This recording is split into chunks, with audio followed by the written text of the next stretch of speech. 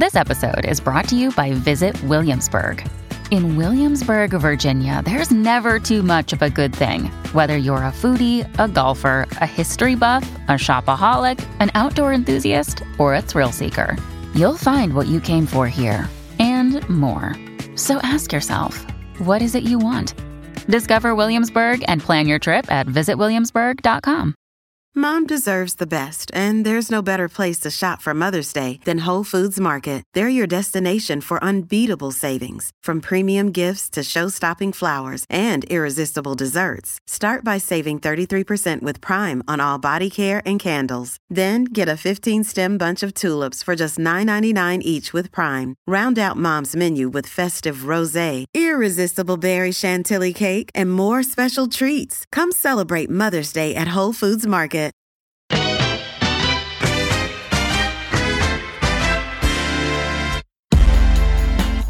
From Gimlet Media, this is The Nod, a show about Black culture from Blackness's biggest fans. I'm Eric Eddings. And I'm Brittany Luce.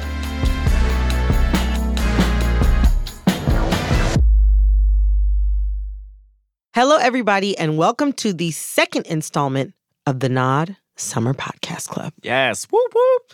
The Nod Summer Podcast Club is where we are, basically all month long, revisiting the episodes from our archive that are sure to spark some lively discussion, maybe a little spicy discussion among you and yours. Think of it like a book club for podcasts. That's right. These are the episodes that really had y'all talking when they first came out. And here at The Nod, we want to help you keep those conversations going with your friends and family. So we put together a handy guide on how to form your own club. It's pretty simple. You just wrangle up some people you like, everyone listens to the episode, and then you get together and talk about it. Snacks are a good idea, too. You can find that guide, as well as questions to spark conversation and info on how to get free Nod swag at thenod.show/podcast club. That's thenod.show/podcast club. I am so excited for today's installment. It's from an episode called Whole Hog, and it's an interview with Michael Twitty, a chef and culinary historian. He's also a historical interpreter, so he's traveled the South cooking on plantations using the same methods that his enslaved ancestors would have used. He even did it dressed as they would have dressed. Michael's demonstrations are meant to teach audiences both about the history of American Southern cuisine as well as the history of slavery in America. When I originally spoke with Michael, he had just written a book called The Cooking Gene, which has since won, not one, but 2 James Beard Awards. And seriously, that's like the Academy Awards of food writing. And that's not the only exciting update in his life, so be sure to stick around after the original interview for an update from Michael. He tells me about what it was like to win the food world's highest honor, his recent travels to Africa, and his unfiltered opinions on collard greens. But first, here it is from the episode called Whole Hog, our interview with Michael Twitty. Eric, I want to tell you about this crazy project that I found out about. Okay. So a few years ago, I was scrolling Tumblr. I mean, a lot of us were. That was pretty much all I did back in the day.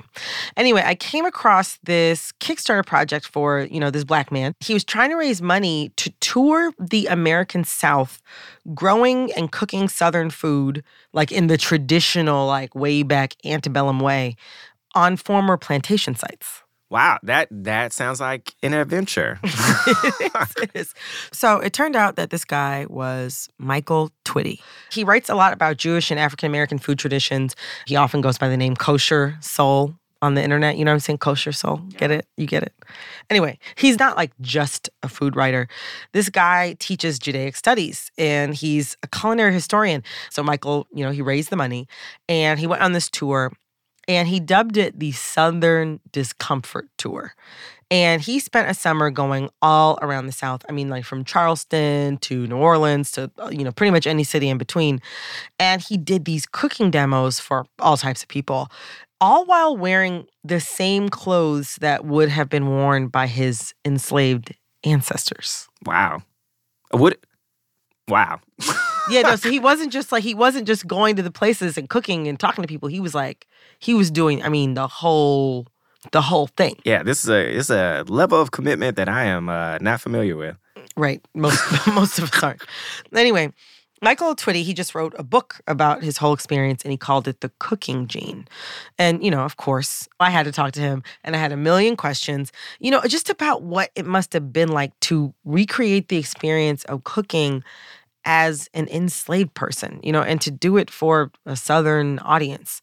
So I called him up for a conversation. And he started off telling me what it's like to get ready to cook on a plantation.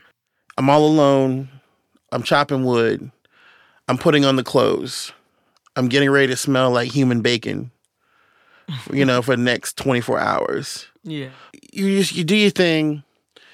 And wait, you say you do your thing. That I feel like you skipped over a major piece of information. I got you, my sister, because I want people to really understand. When you go to cook at home, what do? You open up the refrigerator, go in your pantry, you get the ingredients, you spread them out, you wash and prep them, and you just cook.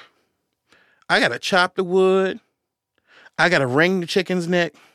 Mm-hmm. I got to pluck the feathers. I got to dig the vegetables out the ground. I got to wash the vegetables off. I got to... I have to light a fire. I have to light what craziness is this? Light a fire, fireplace going, big fire. Cook the fire down in little coals. Put the pot on the back of the fireplace hearth so that I can get the pot boiling so I can make the soup or the sauce or the stock. I got to get this going and that going and make sure these pots are clean and make sure they're ready to go. That's 3 hours before I even start cooking. Gosh. I want people to understand that's what it was like. And that's what you do when you go to do a demonstration. Oh, yeah. You go from soup to nuts, well, beyond soup to nuts. That's right. And some days, it's actually interesting to have it be in real time. In other words, what it would be like to have the breakfast ready at 7:30, 8 o'clock. What would it be like to then turn around within an hour and have the meal ready by 2? And knowing that it was like 6, 7, 8, 9, 10 courses, if not 12. What did you serve typically? Oh, that's a hard one because it varies by season. What was your favorite thing that you would serve? Well, I love to make okra soup. I love to make barbecue. I love to make fried chicken and yeast rolls. I like to make red rice, which is like African-American descendant of jollof rice. And I like to make sweet potatoes roasted in the ashes and watermelon preserves and okra pickle and black-eyed pea fritters and all that kind of good stuff. Now I'm upset. We need to fix that, my sister. I make the best pound cake and open hearth you ever had in your life. I actually do a mean pound cake myself, but in a convection oven. So I make quite the same. When I make you that sweet potato pie, you're gonna lose it. Look, I'm coming down. I come to DC like 4 times a year, so you don't have to tempt me with a good time. Cool. It seems like you really know the traditions of your people, and something that I think about a lot when I think about the Cooking Gene and the Southern Discomfort Tour is that there is a lot of beauty in knowing the traditions of your people and where those traditions came from, but creating that connection between the past and the present, I can't help but think that comes at a painful cost. Absolutely. It's reliving like a generational horror. You know what I mean? It kind of feels like a double-edged sword in a way. If this were easy, everybody would do it. The only thing I can make it analogous to is, if you ever seen the movie Ghost of Whoopi Goldberg, right? Yeah. And she fakes being a medium. And then all of a sudden, the gate gets opened up and she's a real medium and she can't handle it because now everybody has like something to say. Come on, we got something to say. That's how it feels. When you roll up on these places, slave-holding properties, feeling the energy of our ancestors going, please tell our story. Come on. That energy hits you from the minute you get there to the minute you leave. And at first, it's extremely scary. I don't mean scary in the eerie sense. Scary in the sense of the baggage. Because they're there. They're waiting for you. I mean, can you imagine? Sometimes when I pull up to a spot, I close my eyes. And in my mind's eye, when we go through that gate or go down that long walk of oaks or whatever it is leading to that plantation big house, I close my eyes and I see the whole plantation community standing there waiting for me. Children running beside the car, wanting to see me. Mothers sold from their children. Men beat to death. They want me to tell their stories. There's times when I go there and I put on my clothes and I just break down and cry. I don't let nobody see me. I just break down and cry. And then sometimes when I leave, I feel so light because they feel good now. They feel like, oh, thank you. We were forgotten. And we're your people. We're your mothers. We're your fathers. We're not just anybody's mother. We're your people, your blood. Emotionally, it's very draining. It's very powerful. And, why do you say that? Oh, because they hit you. They know you're there. And they know what you're there to talk about. It's like a lot of things are traveling through you. You know where they always say children, they come through you, not to you? It almost feels like the same thing. So you're feeling the spiritual essence of everything around you. You're wearing the representational clothing. You're in these hallowed spaces. And then you cook. You're doing this for hours. And then you feed people. All types of people. White people, black people, older people, younger people. And then you guys talk. So what were the conversations like at your demonstrations? So one of the ones I point out in the book is when there were some white Southern ladies who were older, and they were hemming and hawing and looking around and grinning, and I thought this was so cute and so wonderful. And there were some Germans, and German visitor says, "How do you feel wearing the clothes of your ancestors who were slaves?" And I said, well, how do you feel being, the generation after the Shoah? And he knew that was Hebrew for the Holocaust. And he goes, the Holocaust was a terrible thing and never should have happened, neither should have slavery. At which point, the white Southern ladies left. When he grabbed the South by its collar and dragged it into this conversation about legacy, reparations, and the past, and the present, and responsibility, and never should have happened.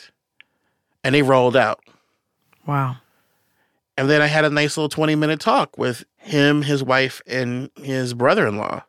All three of them were born roughly during or right after World War II, in the shadows of what was a national insanity. And I explained to them that I was Jewish. And the man said to me, I didn't write this in the book because you can't write everything. But the man said to me, you know something?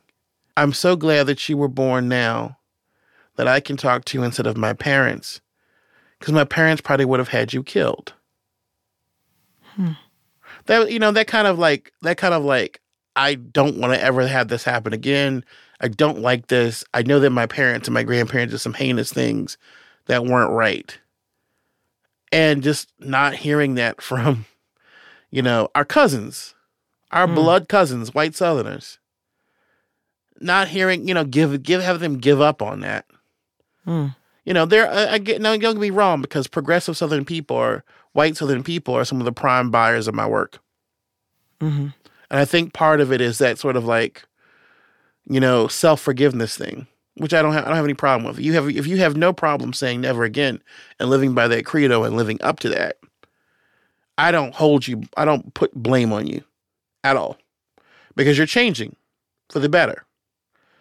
It's the people who will fight to the death over an idol, a statue. I have serious issues with, and because I know that it's not just statue for them, it's a symbol of voter suppression, symbol of law enforcement overreach that was born in the days of slave catching. I think people have done this, we're cool thing with slavery. That's why we have these issues now. What do you mean we're cool thing with slavery? Like post-racial America? Yeah, this post-racial America began in 1865. I really believe that. For most white folks, post-racial America began in 1865. It didn't begin with Barack Obama. It began with, we don't own you anymore. It's kind of like, I'm not an avid Family Guy watcher. I watch it when, somebody has something on the TV and I'm walking past the TV. And there's one time I walked right by just at the right time. It was a vignette where this white guy is like harassing and beating on his enslaved person. Then all of a sudden emancipation happens and he goes, oh, we're cool, right? And that's how all satire implied, I think I get a lot of that energy. Like, we can just drop it. It's okay, we can move on. Nothing to see here. And so you created this tour to kind of... Yeah, to combat that. I'm subversive in my enslaved people's clothing. I don't do this to celebrate the good old days. And I don't do this to make white people feel guilty either. I think whether white people feel guilt or not is really up to them. I believe there is a certain measure of national guilt that must be assumed. Germany does it. And if it's okay for Germany, if we all agree that Germany needs that national guilt to sort of, assuage its historical tragedy, then damn right I feel that's the same thing for America. I just want people to understand that I am coming at them from a place of perfect subversion.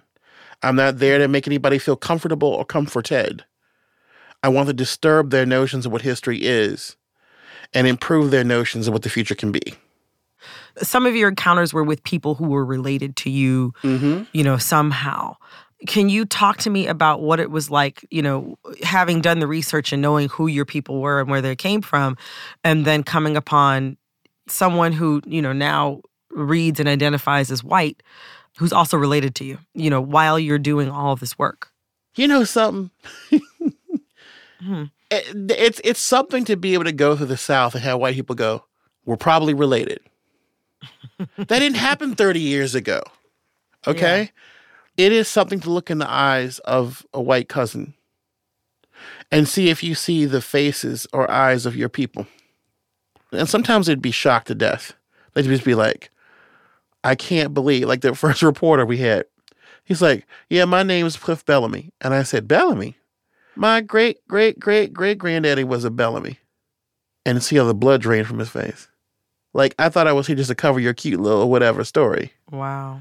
But yeah, I'm really your people. This reporter was white? Yeah. It was the first press coverage we got on the tour. Mm-hmm. And he came to my presentation in Chapel Hill, North Carolina.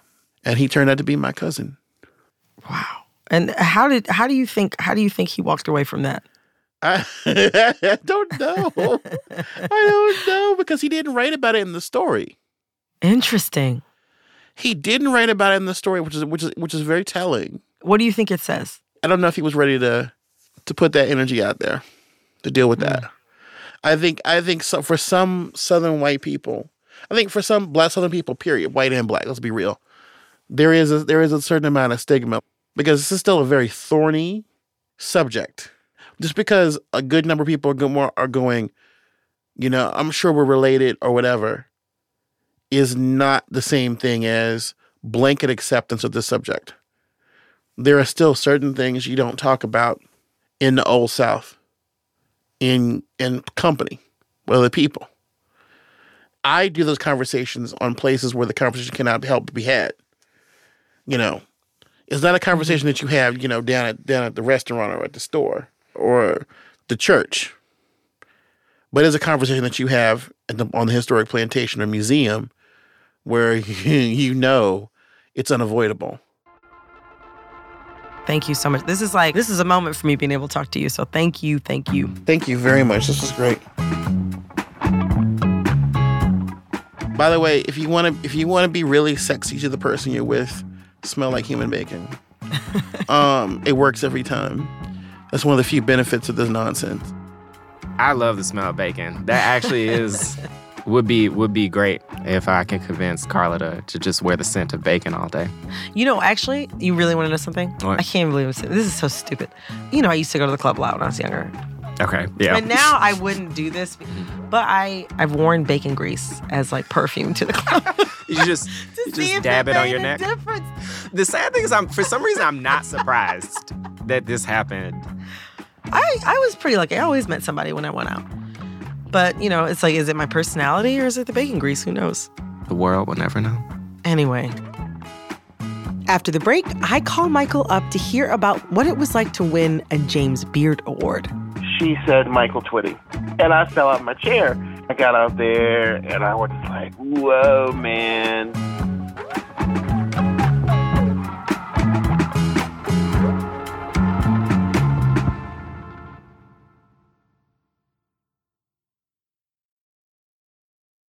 Welcome back. So talking to Michael Twitty was seriously such a highlight for me that I couldn't wait to call him up and catch up on his life. And boy, has Michael been busy since our last interview. He received the food industry's highest honor, the James Beard Award. He traveled to Africa numerous times to continue his work of tracing our culinary heritage. And also, just like me, he's gotten engaged. Needless to say, we had a lot to catch up on.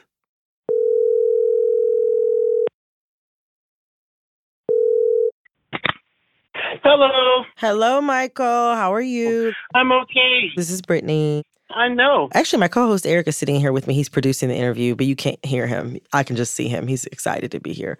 So he says hello. He's waving. Yay. Well, waving back. I want to pat you on the back for a lot of things, which we're going to get to some of your accolades in a second. But also, I'm proud of myself that I was able to get to you before.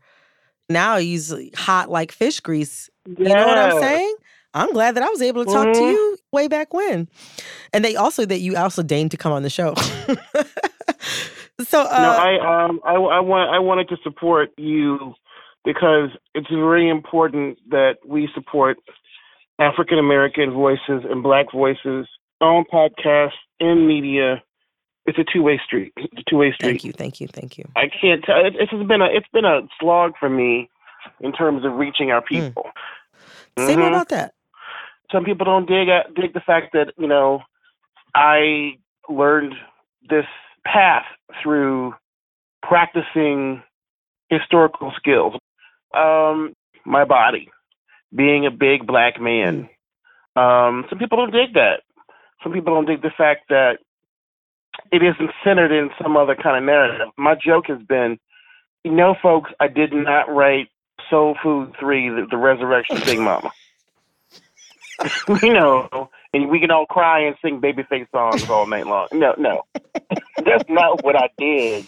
People who were clamoring for recipes, for example. If you want recipes, there are hundreds, thousands of Black cookbooks. Support them. Go buy them, read them, and talk about them, and talk about their voices. But the cooking gene is, Toni Morrison's just been really brilliant. She said something to the effect of, there must be a record. She was referring to activists. She said, well, Toni, why aren't you on the street? Because I'm an editor at Random House. And there must be a record. I'm here creating that record, both through my writing and through my editing. So for me, the record is, what are the facts behind the recipes and the history? What ground us as a people? I don't regret putting myself on the cover. I don't regret wearing my historical clothes. I don't regret being in the space that I was in. Once you do your DNA, once you find out where you come from the continent, and once you make all the historical links, and once you show other people how to do it for themselves, there is no question about where we are, where we come from, and what ground we stand on. I think a major thing that we need to mention about the book is that it won the 2018 James Beard Award for Best Book. Yeah. James Beard Award is that's like the Oscar of food. Yep. It shocked the hell out of me. Did you cry Halle Berry tears? You know what? Here's how it went down. I was on a mega bus, honey, from D.C. to New York. What? I was in the back of the mega bus looking like Eminem before he went out and battled in 8 Mile. I got this expensive-ass hotel room for no reason because I was only going to be there for like 18 hours. Yeah. I put on every ring I bought in Ghana, Nigeria, and Senegal. I wore my dashiki. I wore my dress pants, but I wore my kente cloth over them. The full kente cloth. Uh-huh. And I was scared to death. I knew I was walking into a room where there were people who told me no, who told me that I could not be the master of my own vision or the vision when it came to our history. And then they announced my category, which was food writing. She said, Michael Twitty. And I fell out of my chair, and my kente cloth dropped off me. I told them, I said, no, hold on. I'm not going to walk up with just the dashiki. I'm going to wear the cloth in the proper way. And I got out there, and I was just like, whoa, man. And I was Book of the Year, first Black American. Wow. The very same people who were in that room who were like, nah, we don't want you to be Jewish. Nah, I don't like the gay thing. You shouldn't be representing Southern food because look at you. And guess what? They had to watch me up to get that medal. Yeah. How does that feel? You do not get so many American foods without us. Right. So, like, how does it feel to be the first Black American to win that award? Extraordinary. For me, the most important thing was be able to get up there and just say the names of my ancestors. When I got up there, I mentioned my fifth great-grandmother, Sarah Bowen, who is the only person in my family tree who I know made the Middle Passage. Wow. Wow. Let the people in the audience know. They were not just seeing me. They were seeing the thousands of people that led to my creation and to every other Black person in this world who shook the world and not only gave it a soundtrack, but gave it a cuisine. Andrew Zimmern and Francis Lamb, stood right up and gave me a standing ovation. And then, Padma Lakshmi, oh my God, Padma, oh. She was just like, I've been waiting to meet you. And she, took a selfie with me and, was, so great. It was, awesome. That's so dope. It was one of the best nights of my life. But you know what I did the next morning? What'd you do? I got on a train at 3 o'clock in the morning from New York to Williamsburg, Virginia, to do my historical interpretation. It felt like the people who I interpret, who I bring to life, it was like a victory day for them. I was like, hey, y'all, not only did I come back to you, but this is for you. This is your story. This is so people will know your names. People will never forget who you are. The fact of the matter is, it's not my accomplishment. It's for the people who come after me, people who came before me. That's the African way. Knowing that we are the descendants and we are also the ancestors. That is our culture. Coming up after the break, Michael continues tracing his culinary roots and his actual roots all the way to Africa.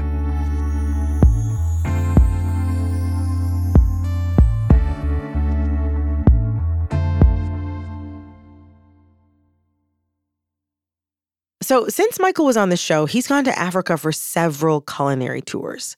He tells me the tours are meant to rejuvenate and educate.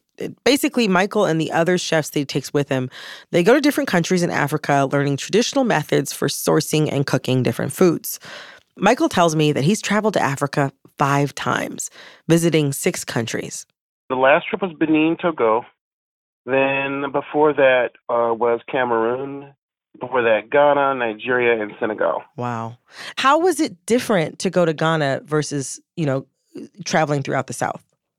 I guess one of the biggest differences is that you are submerged in a Black world. You get off the planes, Black folks everywhere. The money has Black people on it. You're never allowed to forget that at one point in time, all of your people, their center was themselves. When you spent 3 or 4 days in the heart of West Africa, first time you see a white person, you're like, what the hell is that? You're like, wait a minute. You really freak out. Because they stand out after you've been in the village, after you've been in the countryside. And when you go to the village, Brittany, that's when all the things you picked up from the Deep South come to life.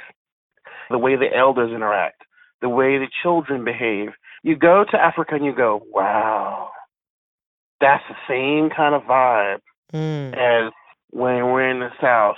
The funniest thing for me was this little boy in the village. And as we go, our car is speeding past this household. And this poor little boy is screaming and hollering. And his mama has him in this big tub being bathed. And I joked with one of our guides and I said, man, y'all get everything but the Vaseline. And he said, no, we got the Vaseline too. And it was funny because he got me, I got him.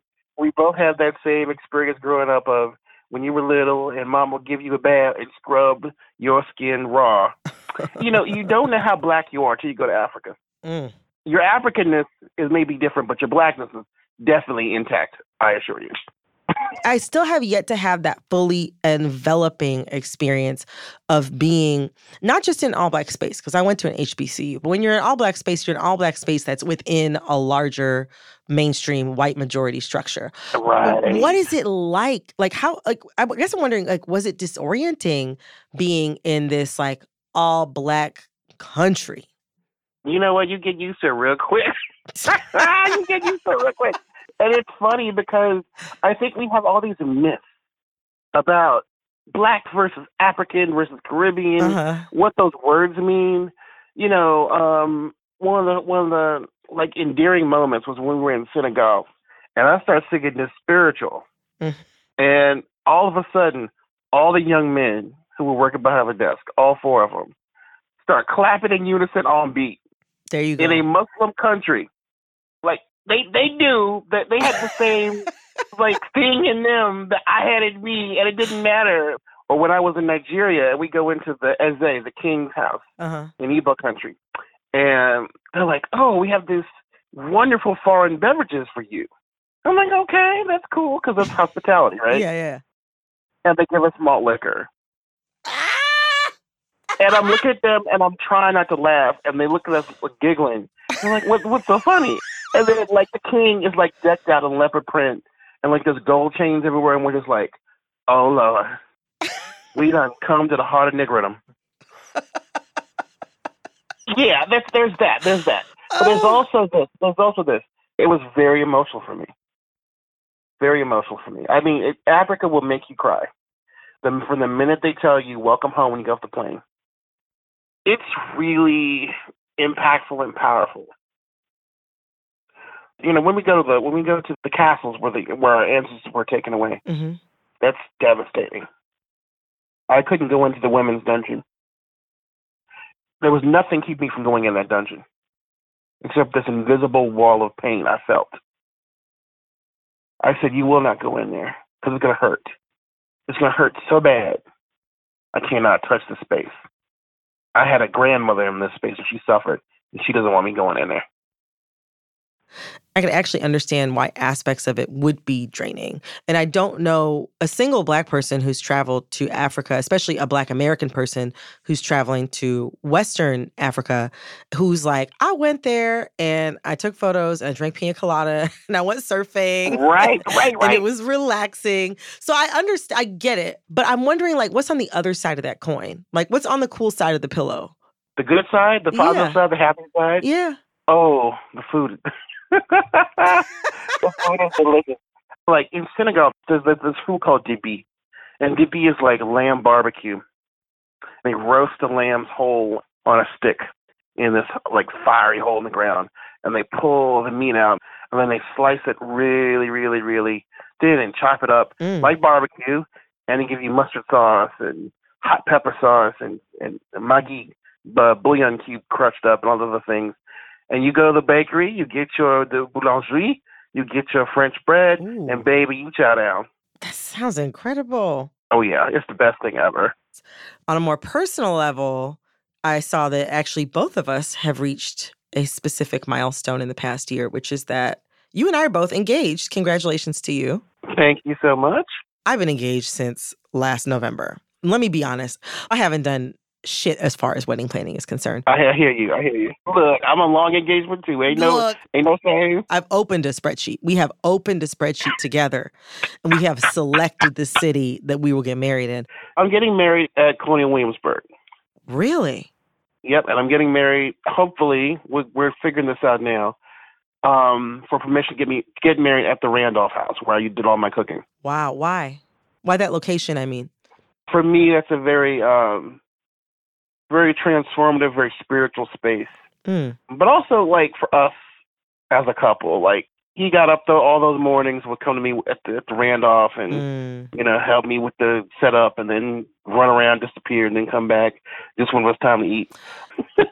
It's interesting getting married on a plantation. It just makes me think about, like, how it's kind of like a popular thing for white people to get married on plantations in the South. But it's a little bit different. Yeah, talk to me about that. I know it's got to be different. It's a little different because I don't want the columns. There'll be none of that. There'll be the Randolph House is one of the oldest houses in Williamsburg. I don't know if you know this or not. Williamsburg was majority Black. I didn't know that. 52% of Williamsburg was Black. We're not even counting the 2 to 3% Native, mixed, Muslim, and Jewish that was also living in the city of Williamsburg. So Williamsburg was a 55% non-white town. We ran the show, the market, the labor, the transportation. Our languages were heard on the street more than white people's languages. Knowing what you know about Colonial Williamsburg, what does it feel like for you to come back to this place for an event, a wedding for you, a wedding that's celebrating the union of a Black man? That's an event that they never would have been able to have on that land back then. Right. What does it feel like for you to come back there and host that sort of event in that space? Reclamation, because in that space, the Randolph property, they had the most enslaved people in the city of Williamsburg. Behind that big house was a Black community of almost 27 individuals. I mean, can you even imagine? It was a Black community. So I'm wondering, what you gonna eat? Oh, girl. We're going to have West African brisket. Ooh. We're going to have fried chicken. Girl, we're going to have it all. But I promise you this much. I ain't doing the cooking. Nope. And everybody be asking me, oh, Twitty, you going to do the cooking at your wedding? No, why would you do that? No, No. I'm crazy. No. I'm excited. We're going to be doing a lot of different customs. My mentor, my uncle, I call him my uncle, Robert Watson, he's going to make the broom. I'm going to jump over. I'm going to have a door-knocking ceremony from Ghana. What's the door-knocking ceremony? You give the family of your spouse a couple of trinkets, saying, hey, can we do this transaction? Like a dowry. Yeah, exactly. But they ain't getting nothing. Nothing of value in American terms. There'll be no dishwashers being delivered, you know. Oh, but Michael, I got one more question for you on the topic of food. Yes. So since I interviewed you 2 years ago, we have this segment now called To Go Plate, where we will interview different Black folks and ask them sort of what's the Blackest food to them. So I want to ask you, since I didn't get the opportunity to ask you before, Michael Twitty, what is the Blackest food to you? Greens. Collard greens. I'm going to tell you something. Other folks eat them because there was a Black woman at some point in their family history who made them. Let's not even play around. I judge the Jewishness, the Blackness, the Koreanness of a food by outsider resistance reaction. Black-eyed peas are a close second. Everybody eats barbecue and fried chicken now. That's true. I'm going to tell you right quick. Those are dear to my heart. But it's the dreadful, delicious funkiness of greens. Yes. That is so soul. And it's emblematic of our history. If I may give you this 1-minute history lesson. The West Africans were eating 30, 60 different types of greens no matter where you were from in West Africa. Wow. So collards, they are from Eurasia. When the Portuguese come with the slave trade to West Africa, they bring collards and kale with them. They take off like wildfire. One of the early chroniclers says, and in Ghana, these Black people go crazy over these greens. They love the green soup that the Europeans, he means Portuguese, brought. And they make it violent with heat. And all I could think about was my grandmother with the greens on the plate, with the soda bottle that had been, the pricked up top. And she put those peppers in there from her garden. And sprinkle that hot pepper vinegar over them greens. And so for me, greens are us. They're a symbol of our resilience, a symbol of our personal transformation that make us uniquely Black diaspora people.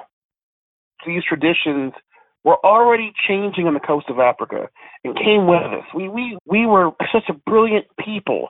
We still are brilliant people. And our brilliance comes from the fact that we can take anything and Blackify it. I mean, what do you say to that? Yeah. You know what I'm saying? One thing I will say is that the last time I talked to you, you talked about making pound cake on an open hearth, making red rice. And I haven't had none. We gonna have to hook you up, my That's sister. what I'm saying. Truthfully, I might come down there and we might have to cook collard greens together. Oh, I believe this. I'm ready. Anyway, thank you so much, Michael. And we'll be talking to you soon. Thank you, Nod. I want some greens too. Eric's yelling in the background. He said he wants some greens too. Love it. See, look at that. I interviewed Michael Twitty 2 years ago. I set up a nice rapport. And then as soon as I go in to ask for some collard greens, who pipes up in the background but Eric? This is very typical. It's very typical behavior. Now, look, this episode, it's just full of everything from like history to food to family lineage.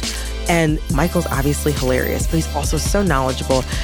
There is so much for you to talk about with your own podcast club.